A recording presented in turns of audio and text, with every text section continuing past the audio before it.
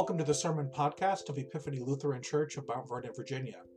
We're a congregation of the Metro DC Synod of the Evangelical Lutheran Church in America, and you can find out more about us on our website at epiphanylutheran.org. A reading from the Gospel according to John. Glory to you, O Lord. At that time, the festival of the dedication took place in Jerusalem. It was winter, and Jesus was walking in the temple in the portico of Solomon.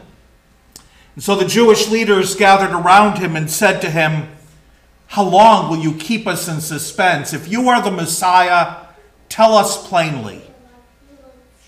Jesus answered, "I have told you, and you do not believe. The works that I do in my Father's name testify to me. But you do not believe because you do not belong to my sheep. My sheep hear my voice. I know them, and they follow me. I give them eternal life, and they will never perish. No one will snatch them out of my hand.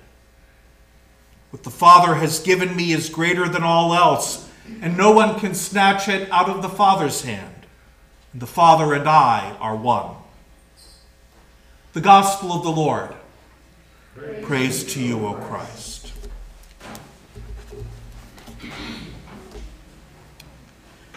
"I looked," said John the Revelator, "and I saw standing before the throne of God and the Lamb a great multitude that no one could count, from every nation, from all tribes and peoples and languages, robed and with palm branches in their hands. And they cried out in a loud voice, 'Salvation belongs to our God who is seated on the throne and to the Lamb.'" In his vision, John the Revelator sees the throne of God and the Lamb in heaven. And before the throne there's a great multitude that cannot be counted, coming from every nation, all tribes, all peoples, all languages. John says, that's what I saw heaven is like. A countless multitude from every nation, all tribes, all peoples, all languages, coming together to praise God. When you hear this vision, this promise of where the universe is headed, this glimpse into the good future that God has in store for all of creation, how do you react to it? How does it sit with you to hear what John the Revelator at least believes is in the process of coming to pass when you hear this word of a great multitude from every nation and race and language and people coming to praise God? What does it make you think of? Personally, I have two different reactions, and which one I have first depends on what kind of day I'm having.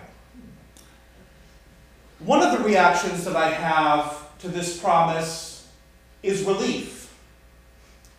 Because if all tribes and all peoples and all languages are welcome in the kingdom, that means my people are going to be there.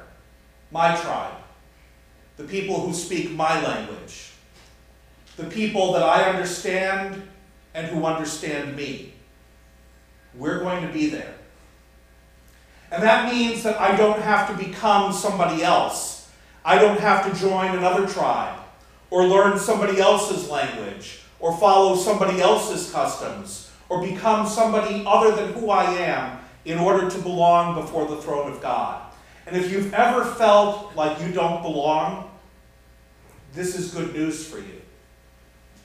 If you've ever felt that people like me aren't welcome among God's people, John's vision says, don't worry. People like you are going to be there. Your tribe, your people, the people who speak your language, are fully part of God's vision for resurrection and life. So you can be confident that your whole self, your identity, your way of seeing the world the people you feel at home with, you are welcome, you are included, you are part of God's redeemed humanity exactly as you are. Maybe you've never worried about this, but I have. And I know a lot of people do. A lot of us have been taught that parts of us are unacceptable, that we need to hide them or move beyond them in order to be accepted. We come from the wrong background. We come from the wrong family, or the families that we have or that we want are somehow wrong. When we say how we perceive the world, how we see things, what our experiences have led us to believe, people look at us like we're speaking a foreign language. So we learn to police our expressions and our opinions in order to fit in and be respectable. It happens all the time. It happens in society. It happens in our workplaces, in our schools. It especially happens a lot in the church.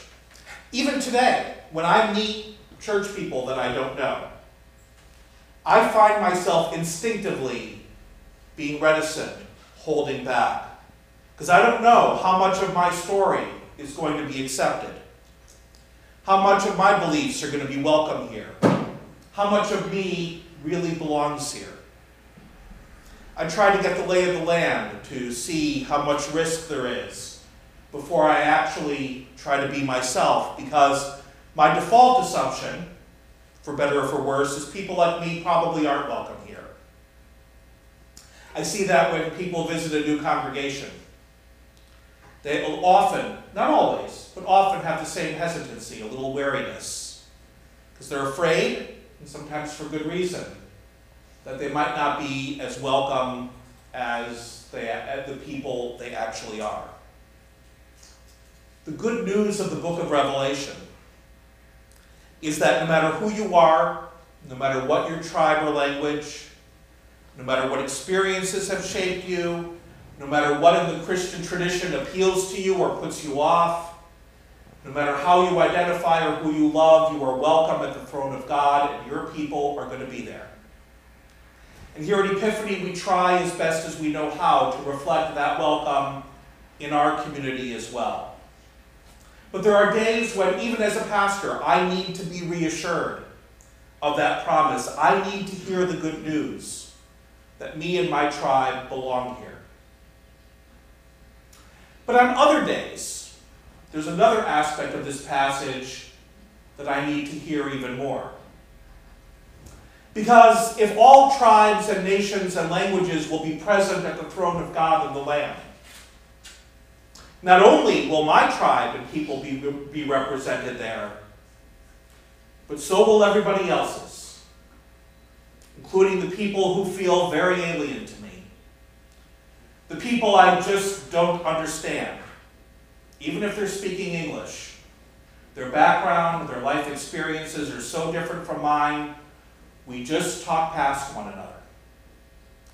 They are just as much part of the countless throng before the throne as me and my people are. We are different, we speak different languages, and yet we're both just as welcome, just as included. I don't have to learn their ways or speak their language or forget my experience or abandon my perspective, but they also don't have to learn my ways or speak my language or forget their experiences or abandon their perspectives to be included either. So the thing that I do need to do to feel at home in the presence of God is not to stop being myself, but to learn to live together with others, to stand with them before the throne of God, each one of us praising God in our own language, in our own way, and yet doing so with one voice. And that is not easy to do.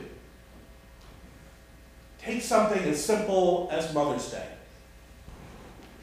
It gets really complicated when you stop and think about all the different ways that different people experience something like Mother's Day. For some families, it's a day of joy and celebration. For families being together, showing mom how much she's loved and cared for.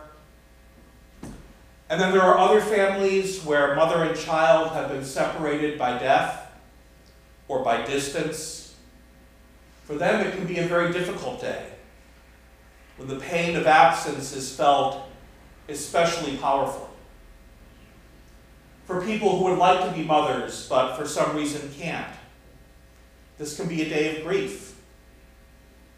For people whose families have been broken in some way or who have had difficult experiences in family along the way, Mother's Day can be a time of very conflicting emotions. And as a pastor, I always find a day like Mother's Day actually to be somewhat complicated because I recognize that in our congregation, and in every congregation I've ever been part of, there are people in all of those groups. Some of us are in more than one. And I can hope that those who are happy on Mother's Day have a happy and joy-filled celebration today, while at the same time acknowledging and giving space for those who have different feelings. And I hope that for people for whom today is difficult for one reason or another, they aren't pushed into themselves by the celebration that's going on around them, but that their feelings and experiences are honored and respected. That they can appreciate the joy that others feel today and rejoice with them without denying the emotions that this day brings them. It's not easy to bridge the gap between people of different experiences, to, as the scriptures say, rejoice with those who rejoice and weep with those who weep. Even on something as relatively simple as Mother's Day. Many of the other ways that people are divided in our society and world today are far more complicated, far more conflicted. But I believe this is what it means to be a redeemed people. That there's room for everyone, no matter what tribe or people or language they come from, whether we can understand their perspectives or not. There are so many different things in the scriptures today that I think speak to this. In the interest of time, I just want to mention one.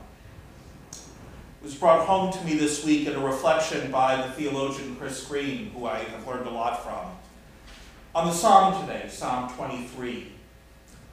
And he speaks about a verse in the Psalm that frankly has always confused me. You prepare a table for me in the presence of my enemies. I've never understood that. God prepares a table for me. God invites me to share in a feast in the presence of my enemies, sitting there watching me.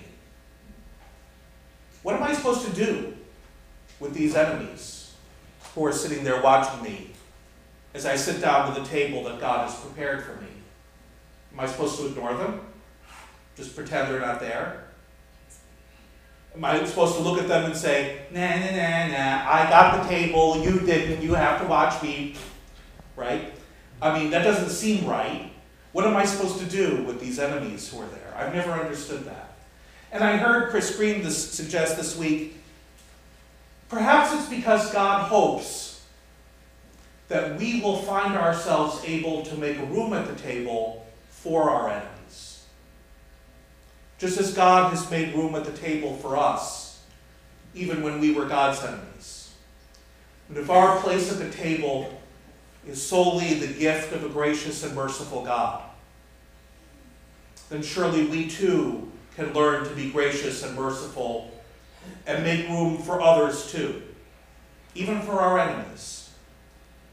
And if that's too difficult, we can start just with the people who are different. For everyone who has come to know and love God has heard the voice of Jesus, the Good Shepherd, calling to them in a way that they can recognize, calling to them in their own language, in their own context, fully respecting their experience and their unique personhood, just as we have heard the voice of the shepherd calling to us and calling us to come together as one flock and one people, in our individuality, in our difference, in our uniqueness, and yet reconciled together in love.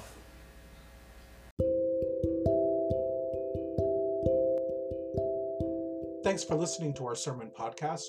You're welcome to join us for Sunday worship online, or if you're in Northern Virginia, in person, on Sunday mornings at 9:30 a.m. Eastern Time.